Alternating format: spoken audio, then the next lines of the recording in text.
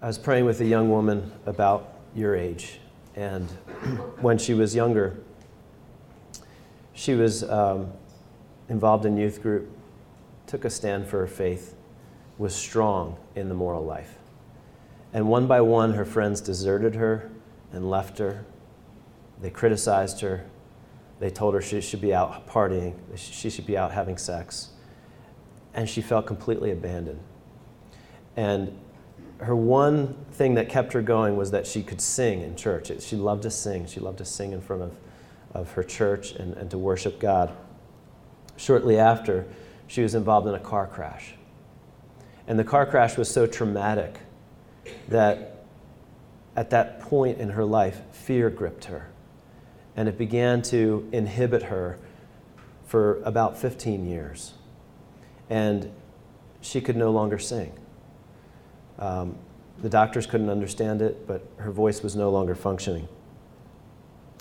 When we prayed with her, we led her through the 5 keys. We had her renounce fear, abandonment, isolation, loneliness. And after I prayed the prayer of command, I said, I want to ask you to, it was just a Holy Spirit moment. I said, I want you to do something you probably couldn't do. I want to ask you to try and sing something. And when she opened her mouth to sing, it was the most beautiful song I've ever heard. She sang that song by Matt Maher called Garden. Have you heard that song? You're making my heart a garden still. She was taking back her inheritance as a daughter of the King. This is what Unbound Ministry seeks to do. Freedom is our calling as Christians. I want to talk about what freedom really means. Galatians 5:1 tells us that it is for freedom that Christ set us free. It is for freedom that Christ set you free. Why did he break the chain of sin? Why did he break the chain of death in your life? It's so that you could live in freedom. There's something so profoundly unique and special about freedom to what it means to be human. Our modern sense of freedom is really incomplete. Since the Enlightenment, we've talked primarily about freedom in the negative sense.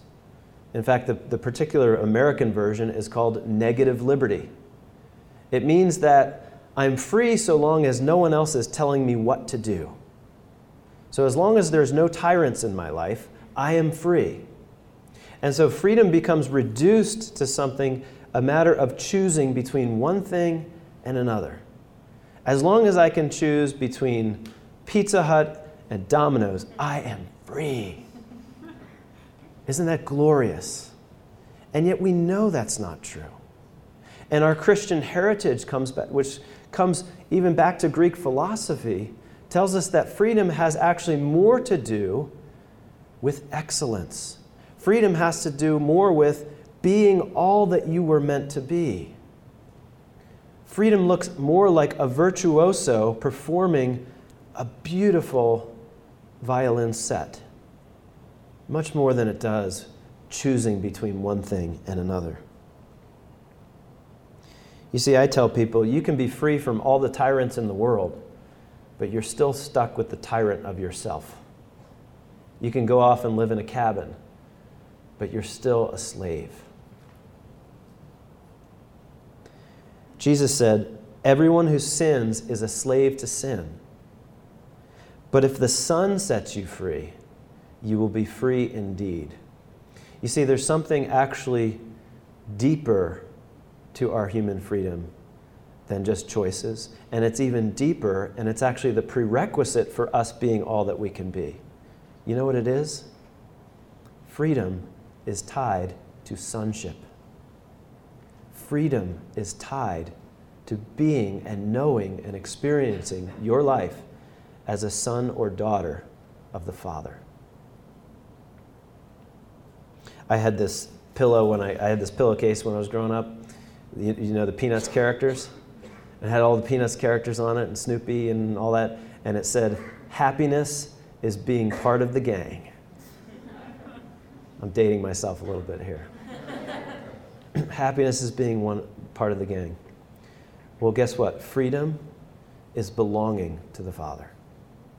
That's real freedom. It's living your life in the Father's embrace, knowing His heart for you, knowing His love for you, knowing that you have a place in the kingdom. You're not an accident, you're not an outcast, you're not a mistake. And it means discovering your true identity as a son or daughter of God. Freedom is belonging. Do you notice Jesus didn't say, if the Savior sets you free, if the Redeemer sets you free, you'll be free indeed. No, He said, if the Son sets you free. Jesus came to give you that place of sonship. He came to restore you to the relationship with God the Father as our Father. My Father. Did Jesus come to redeem you from sin? Yes. Did He come to deal with the problem of your brokenness? Yes. But the reason for that, what's the end? He came to bring you to and show you the Father. I was here once for a youth conference. I brought up some students, and I went to confession, and I was immature at the time. And I said to the priest, and Rhett and I were talking about, is it okay that we share what we shared in confession? I said, I don't know if the Lord can forgive me. I've done this many times. And the brother turned around and he said, look at the cross. And like the Verizon guy, he said, can you believe it now?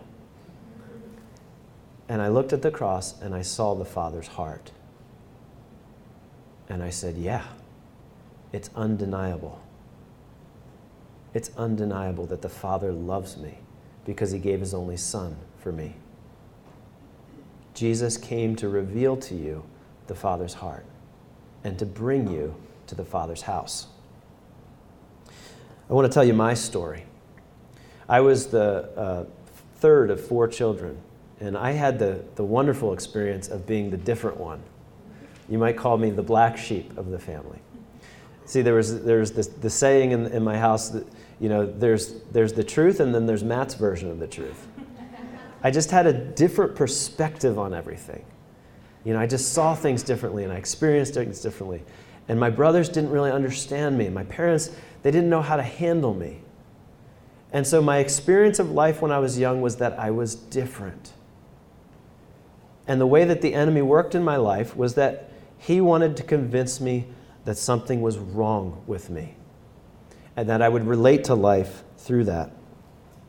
And the lie that I swallowed that became a foundational pattern for my life was that no one could ever understand me. I walked around with that. I meet somebody new, hi, nice to meet you. I expected to be misunderstood. And so I related to life through that one lie. The enemy was holding me back from my true identity, my destiny, and from understanding who I am. So I felt like wherever I went, I didn't belong. So I responded to life through that lie. I would be dishonest. I would put on a false self, a false image of who I was, something that I thought people would accept me for. As a result, I couldn't form very healthy relationships. My friendships were very, very shallow because I wasn't willing to bring all that I was. I was always holding back something because I was afraid of being misunderstood. When someone tried to correct me, my poor parents, they tried to correct me, I would get so defensive. It was like someone was twisting a knife inside of me because I interpreted their correction as rejection. I experienced it as rejection. And so I would justify my behavior, and I would make excuses, and I would be combative and rebellious and argumentative. This was the pattern that Satan was working into my life. This was his strategy, and it was rooted in a lie. It was rooted in deception. And then Jesus happened. When I gave my life to the Lord, the first thing that happened was the insecurity was broken in my life. That thing inside of me that just cared so much and had to hide, I didn't care anymore. I had Jesus. I didn't care if somebody rejected me. So the Lord began to give me wisdom about who I was. And over the years, some of the manifestations of this pattern began to break off my life. Sadness was gone. Depression lifted off of my life. It coincided with my meeting of my future spouse, which I think is a pretty good coincidence. But it wasn't until I was in my late 20s and had a family of my own that I finally discovered what the root was. I was having a conversation with my father, and he questioned one of the decisions that I was making. And I just exploded. I mean, I let him have it. This stuff just came out of me. Anger and you never understand and you don't trust me and blah, blah, blah. And my father, being, a very patient and humble man, he sat me down. I quickly repented, and I realized that the Holy Spirit was showing me something. And as we prayed through it, I finally discovered what that root lie was, that no one could understand me. And I renounced that lie, and it was broken. And I immediately had the deep understanding that the Father knew me and understood me all my life. Even when no one could understand me, the Father who created me knew me. And I live in that reality today. And that's what I want for you. I want you to be able to take these 5 keys, to be able to use them in your life, to ask the Holy Spirit, what are those areas of deception and bondage that that I can respond to the gospel and find freedom? You know what the irony is? Guess what my vocation is? I'm a teacher. The gift he's given me is to teach and to train people in Unbound.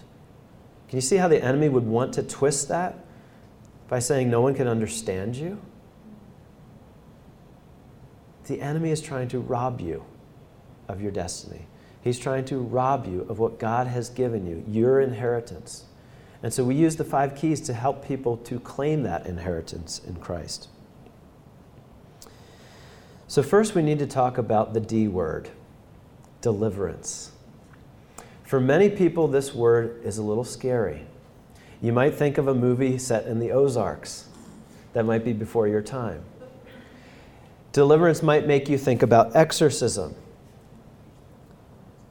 Deliverance might make you think about certain ministries that you've seen, maybe on television, and radical, dramatic confrontations with evil spirits. That is not our ministry, and that is not the primary meaning of deliverance. Deliverance is actually your inheritance as a baptized believer. We have already been delivered in Christ. Amen? Your baptism was your deliverance. Do you know what the most accurate and profound sign of your baptism is? It's the Exodus. You passed from slavery into freedom, and you're headed to the promised land. Colossians 1:13 says, "We have been delivered from the kingdom of darkness into the kingdom of the beloved Son." You have been delivered from the kingdom of darkness into the kingdom of the beloved Son. So freedom means moving out of the reign of one kingdom and into the reign of another kingdom. When you lived in one kingdom, you operated under a certain set of rules, a certain set of restrictions, and you were a slave to sin. When you were baptized, when you came to have a relationship with Jesus, you decided to follow him, you entered into another kingdom with a new king. There's a new sheriff in town. His name is Jesus. And he's got a new commandment. It's love. And so there's an old way of life and there's a new way of life. But some of us, we're still caught in patterns of thinking that belong to the old kingdom. And they don't transfer into the new. We need to leave it behind. And so while we're completely placed in the kingdom of God, the life of the Son of God needs to be worked through every area. We're in the reign of God, but we need to be fully reined in. Amen? I've got areas of my life that need to be reined in. This is the good news of the kingdom. So deliverance has gotten a bad name because people think that deliverance is about the devil. Deliverance is no more about the devil than the Exodus was about Pharaoh. Do you read the Exodus story and say, oh, that's a great story about Pharaoh. I can learn a lot. No.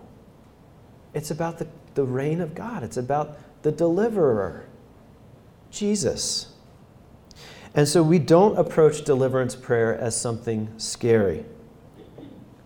In Unbound, what we are teaching is a path that is simple and safe and subject to the Holy Spirit. It's something that can be reproduced and doesn't rely on an anointed leader in order for it to work. We're focusing on people. We're focusing on their stories and helping them to respond to the gospel and close the door to the enemy. People sometimes say, well, wouldn't you like to, have a really cool confrontation with the devil and you win a battle? I said, that might be nice, but you know what I'd rather do? I'd rather go into the enemy's camp and destroy every stronghold that he's got in a person's life, burn it to the ground and dance on the ashes. That's a victory to me. And that's what we do.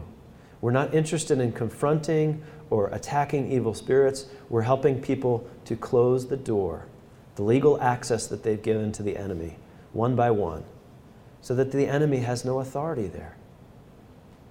You see, it's a contradiction for evil spirits to be able to work in your life because you've been purchased, you've been redeemed. And so it's about us taking up our authority, who we are as sons and daughters of God. The truth is, we don't always live in this reality. We don't feel like we're living in the kingdom of God. We struggle with small slaveries and addictions, misunderstandings, fears, and bitterness. Some people say, I feel like I live under a cloud. I see everybody else living this abundant life, and it's just not happening for me. At whatever point we get stuck, we are under the influence of a kingdom that we should be out of. Make no mistake, the enemy does have a strategy for your life.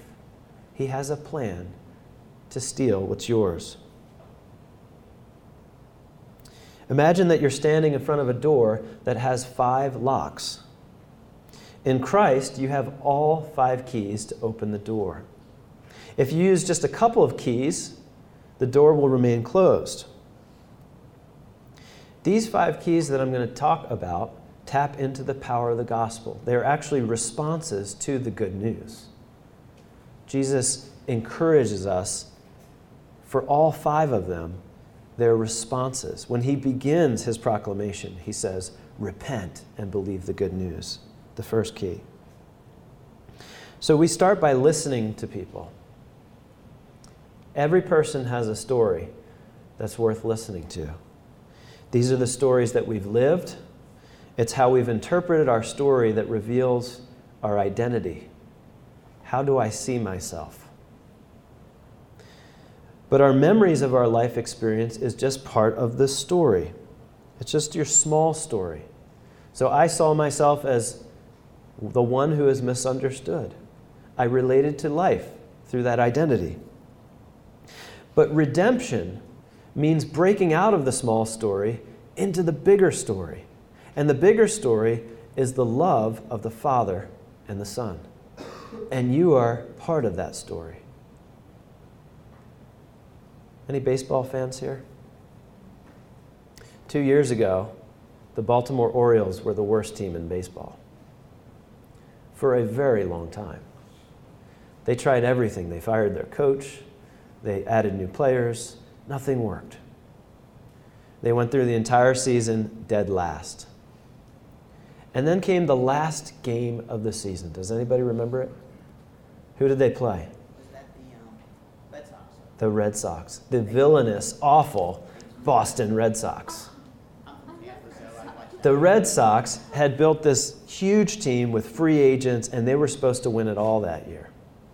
And they had gone on a horrific 10-game slide. They just lost. And they had to win one game to get into the playoffs. And that day, the Baltimore Orioles defeated the Boston Red Sox in extra innings. It was one of the greatest days in baseball history. And the Orioles piled on each other. Now tell me something. 20 years from now, 30 years from now, will they be saying, oh yeah, that Baltimore Orioles team, that was the worst team that year? Oh, what a bunch of losers they were? No. They are the team that knocked the Boston Red Sox out of the playoffs. Do you know what they were the next year? Most of the season they were in second place. Does your story matter? Does your identity matter? It does. It's going to affect everything, from how you approach the sacraments, to how you pray, to how you approach your moral life, to how you understand your faith and understand God and how you relate to Him. Your story matters. And redemption means God is breaking us out of that small story so we can enter into the larger story. I'm redeemed. I have been bought back. Whatever story was being played, whatever the soundtrack of your life was, God is changing it and redeeming it to something new and beautiful and wonderful. In the book, The Brothers Karamazov, Dostoevsky, he describes how even if something were so precious to come to pass, to make all the sufferings of life worth redemption, and the character said, I still wouldn't believe it. Well, I want to tell you, something so precious has come to pass that has redeemed your life. It happened 2,000 years ago. Jesus has redeemed you. So freedom means breaking out of the bondage and the limitations of our small story. Every hurt, every rejection, every sin can be redeemed so that we can enter into our true identity. I tell people all the time, you know what my biggest asset to this ministry is? The junk I went through when I was younger. It's now my greatest asset. It doesn't hurt anymore. It can't destroy me anymore. It's actually something God can use for good because I can hear people and I can have compassion. Isn't that awesome? So let's go through the 5 keys. The first key is repentance and faith. In Mark 1:15, Jesus comes out of the desert and he begins his public ministry with this proclamation. He says, the time has come. The kingdom of God is near. Repent and believe the good news. Some people think of repentance as labor. The tough work of going back and looking at all your sins and trying harder.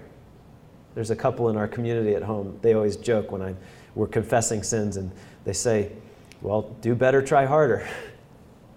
And they joke because a lot of times that's the attitude we take towards repentance. Do better, try harder.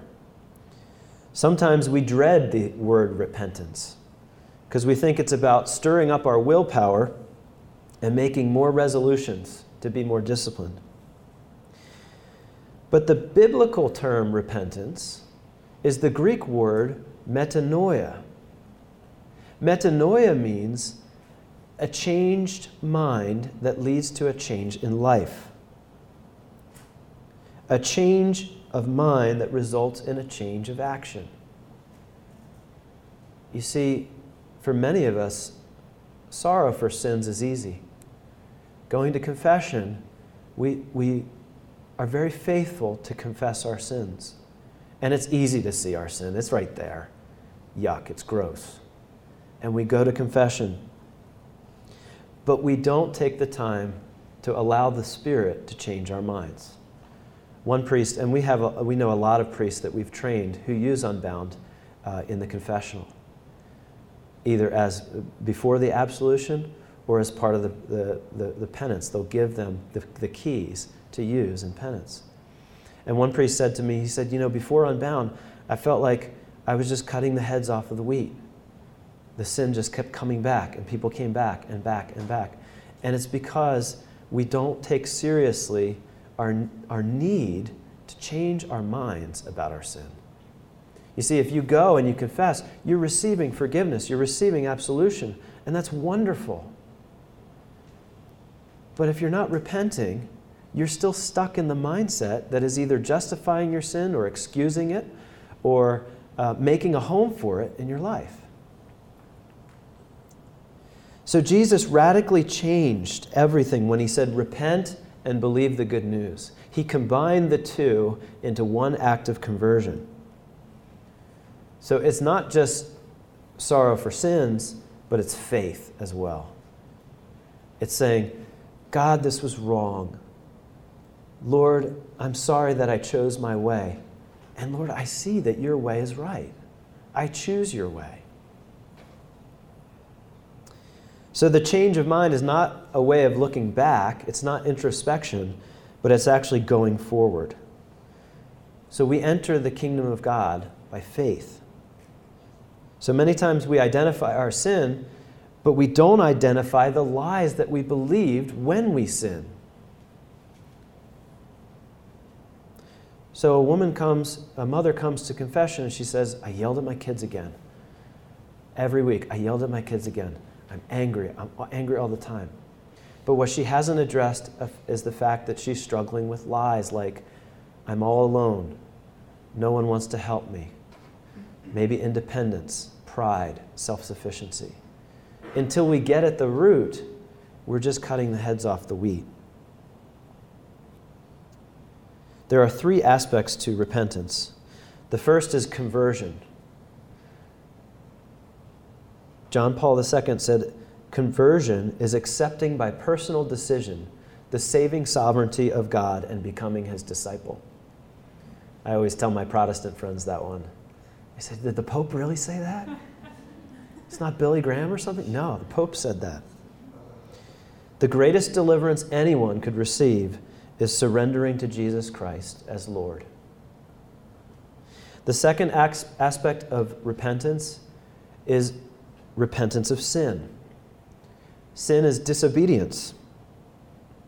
We are led by the Spirit to have sorrow for our sin. But we should not mistake sorrow for repentance. It's that sorrow that Paul says, godly sorrow should lead to repentance. 2 Corinthians, it says, for you became sorrowful as God intended and were not harmed in any way by us. Godly sorrow brings repentance that leads to salvation and leaves no regret. But worldly sorrow brings death. So in other words, repentance means turning from sin and turning towards life. It leaves no regret. It leaves no guilt. It leaves no condemnation. The third aspect of repentance is faith. It means we come into agreement with God about what he said, and we express confidence in his word.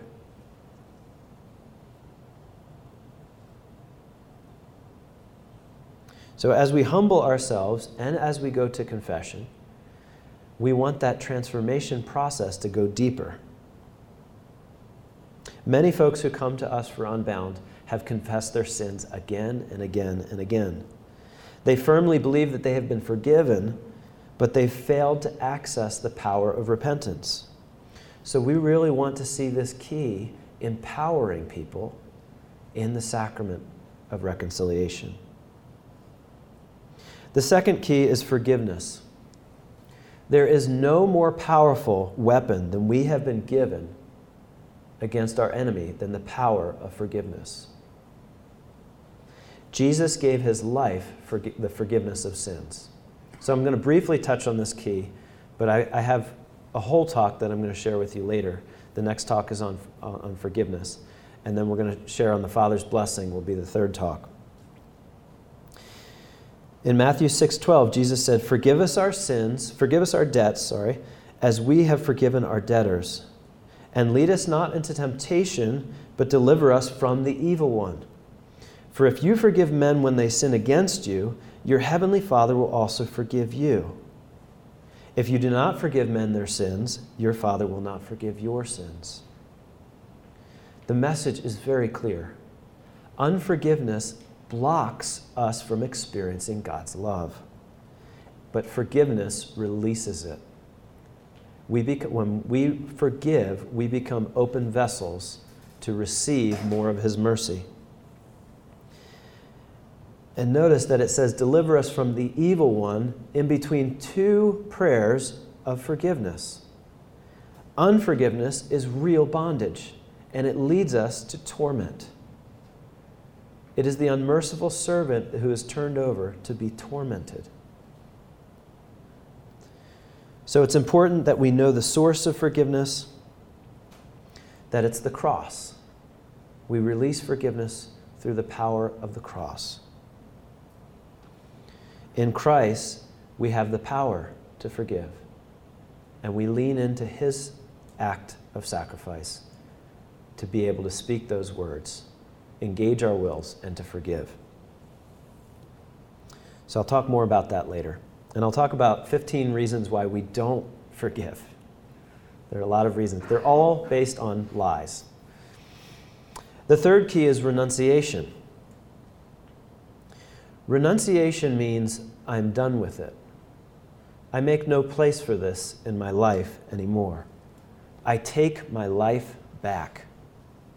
And I do that in the person and in the power of Jesus. Renunciation breaks any legal access that the enemy has to your life. You see, from the garden, the enemy sought to influence mankind through lies, through getting us to agree with him through sin, and he would gain authority over us in those areas. One of my friends was diagnosed with prostate cancer. And when he was first diagnosed, he had heard a lot about prostate cancer and how scary it was and everything that had gone into it. And the doctor told him the news, and his head went down immediately, and he shook his head. And the doctor started to get nervous. And suddenly he said, "I will not fellowship with you." And the doctor was like, "Are you all right?" You see, he knew he had to make a decision in that moment. Was he going to fellowship with fear, or was he going to be a son and exercise his God-given right to faith? And he decided in that moment, and he needed to say it out loud. He needed to hear himself say it. I will not fellowship with fear. Fear is not going to run my life. And the amazing thing about his story is he and another brother went through chemotherapy. They went through the whole process, and they were called the Sunshine Boys. They brought their Bibles, they brought faith to that room, which was filled with fear, filled with the fear of death. And they ministered to everyone. He went into remission. He served as a missionary to Haiti. He was one of our great saints in Unbound ministry. And his last mission to Haiti, he got sick again. And by the time he got back from Haiti, it was too late for him to have any kind of treatment. And he died in a tremendous amount of pain. But I can tell you, brothers and sisters, I was there in his last moments, and he was not afraid. He was looking forward to Jesus coming. He was looking forward, he loved trains, to catching the train that was going to take him home. Brothers and sisters, that's your inheritance.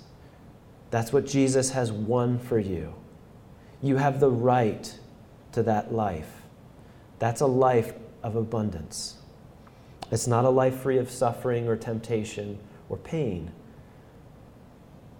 It's a life free of bondage. It's a life where you can choose the truth. So learning to renounce your enemies and his lies will enable you to cooperate with the Holy Spirit. The Holy Spirit is always working in you Jesus said the Holy Spirit will guide you into all truth. All truth. The Holy Spirit is completely committed to bringing you to the truth in every area of your life. And so he's exposing things. Even this morning, some of you, things are being stirred up and being exposed.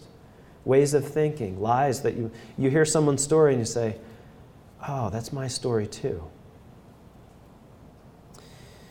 Records from the 3rd and 4th centuries, Christians speak about a time after conversion but before baptism when the newly catechized would go into in-depth instruction and deep prayer, continuous prayer for deliverance, especially the last week before Easter. And at the Easter vigil, they would stand facing the world. They would renounce the devil and all his works and all his empty promises. So they would face the west. They would face the setting sun, the darkness. So they would literally face that kingdom and renounce the shameful ways. I renounce paganism. All those things would be in their minds. All the things they had been engaged in. Then they would turn and they would face the rising of the sun, the east. And they would go down into the water and they would come up and they would profess the creed. They knew that if there was any hidden bondage, it would later threaten not only that individual's faith, but the unity of the whole community. We need to take more seriously the need for deliverance. How many of you have prayed or recited that rite every time a little baby's baptized? You stand up and you say, I renounce Satan and all his works and all his empty promises, right? Have you ever thought about what his works and what his promises are to you? What is it exactly that you need to renounce? Not just in a general way, but specifically.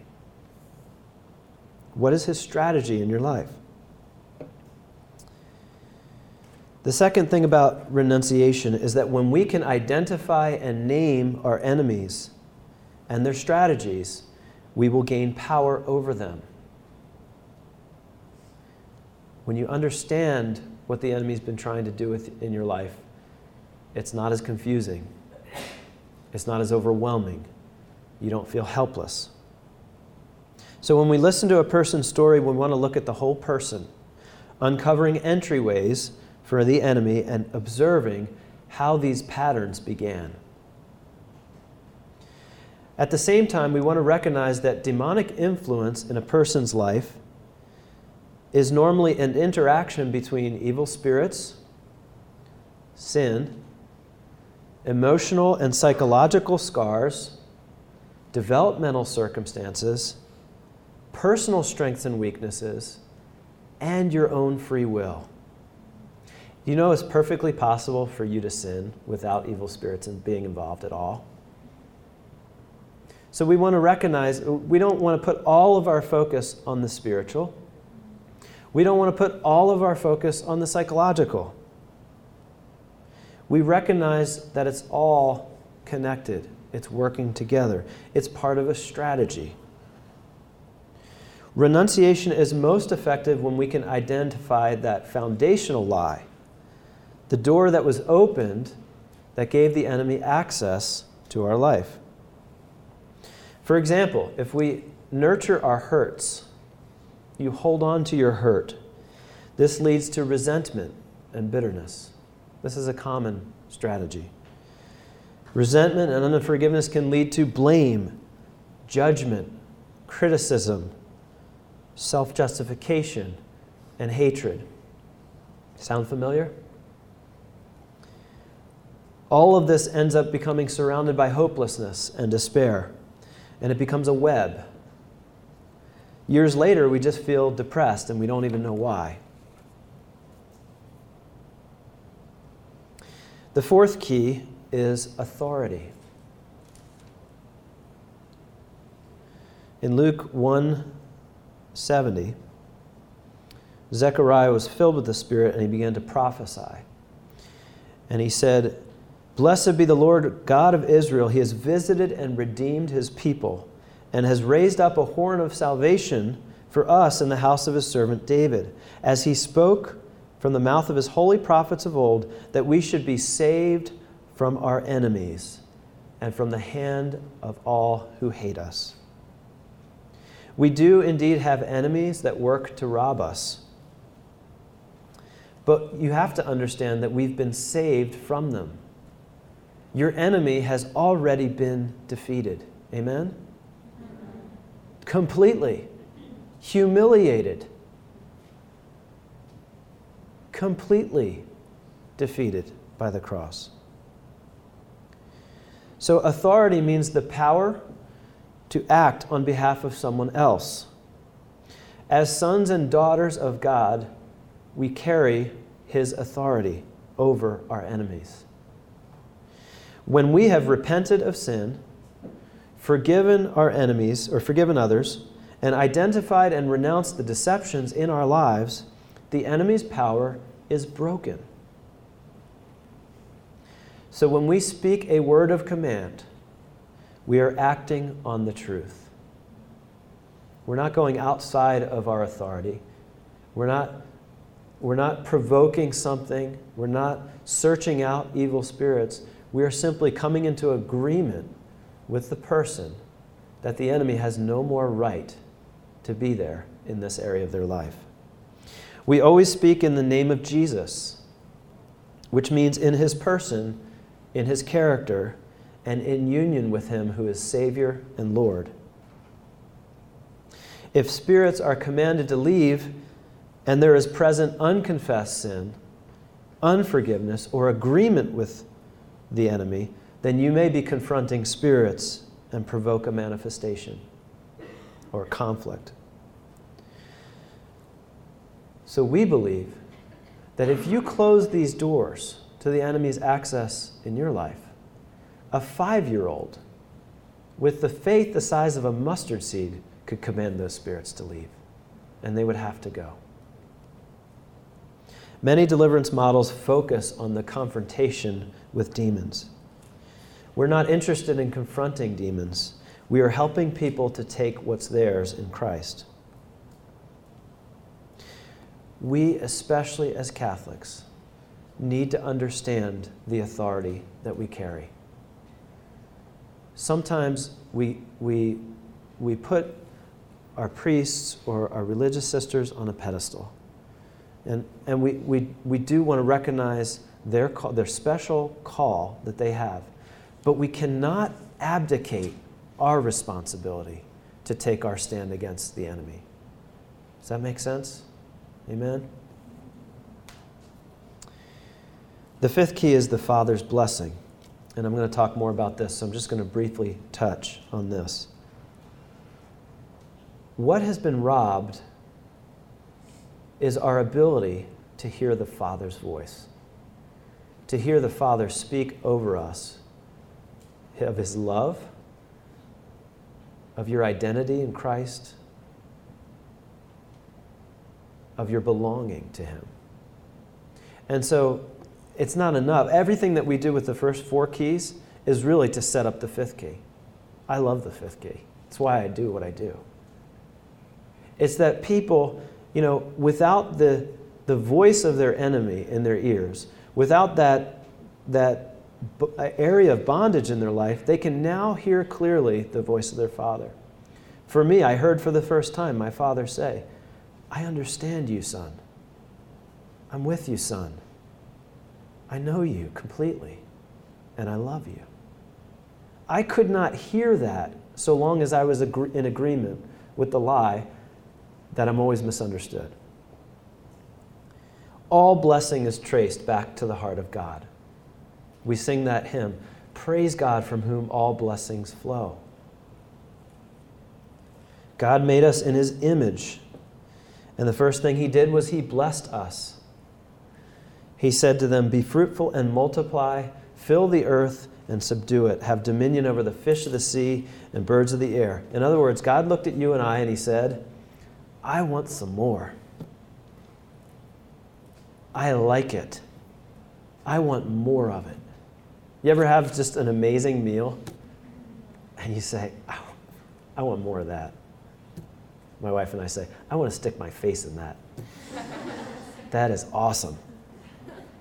God saw everything that he had made, and behold, it was very good. What was in God's heart when he spoke those words? Great pleasure and delight. Great pleasure and delight. That's what the enemy has sought to rob you, and that's what Jesus came to restore.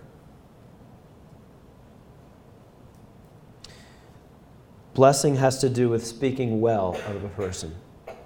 It imparts someone the ability to thrive, to prosper, to succeed. I don't care who you are or how holy you are or where you are in your walk with God, you need the Father's blessing. You need it. If you try to do the Jesus thing, if you try to I'm just going to be like Jesus, you're on a project destined for failure. Because everything that Jesus did, he saw the Father doing. He was one with the Father's heart. And 3 times in his life, he heard the Father break in from heaven and say, "This is my Son, with whom I'm well pleased." God's plan is that the family and the church would speak blessing. I'll conclude with this. Some people have said that the greatest deception that the devil ever pulled was that he doesn't exist. I'd say that's a pretty good deception, but the greatest deception that the devil ever pulled off was that God is not a good father. Is that convincing God's children that God cannot be trusted. Jesus came to destroy the devil's works, and you could say that this is his greatest work. In the Father's kingdom, you belong to the eternal Father, the Almighty One, and in Jesus, you can come to him, before him, without shame, and bring great delight to his heart by simply saying, Abba, Father. Abba, Father. George MacDonald said, the biggest thing in life is to cry, Father, with a full heart. It's the biggest thing in life, is to cry, Father, with a full heart.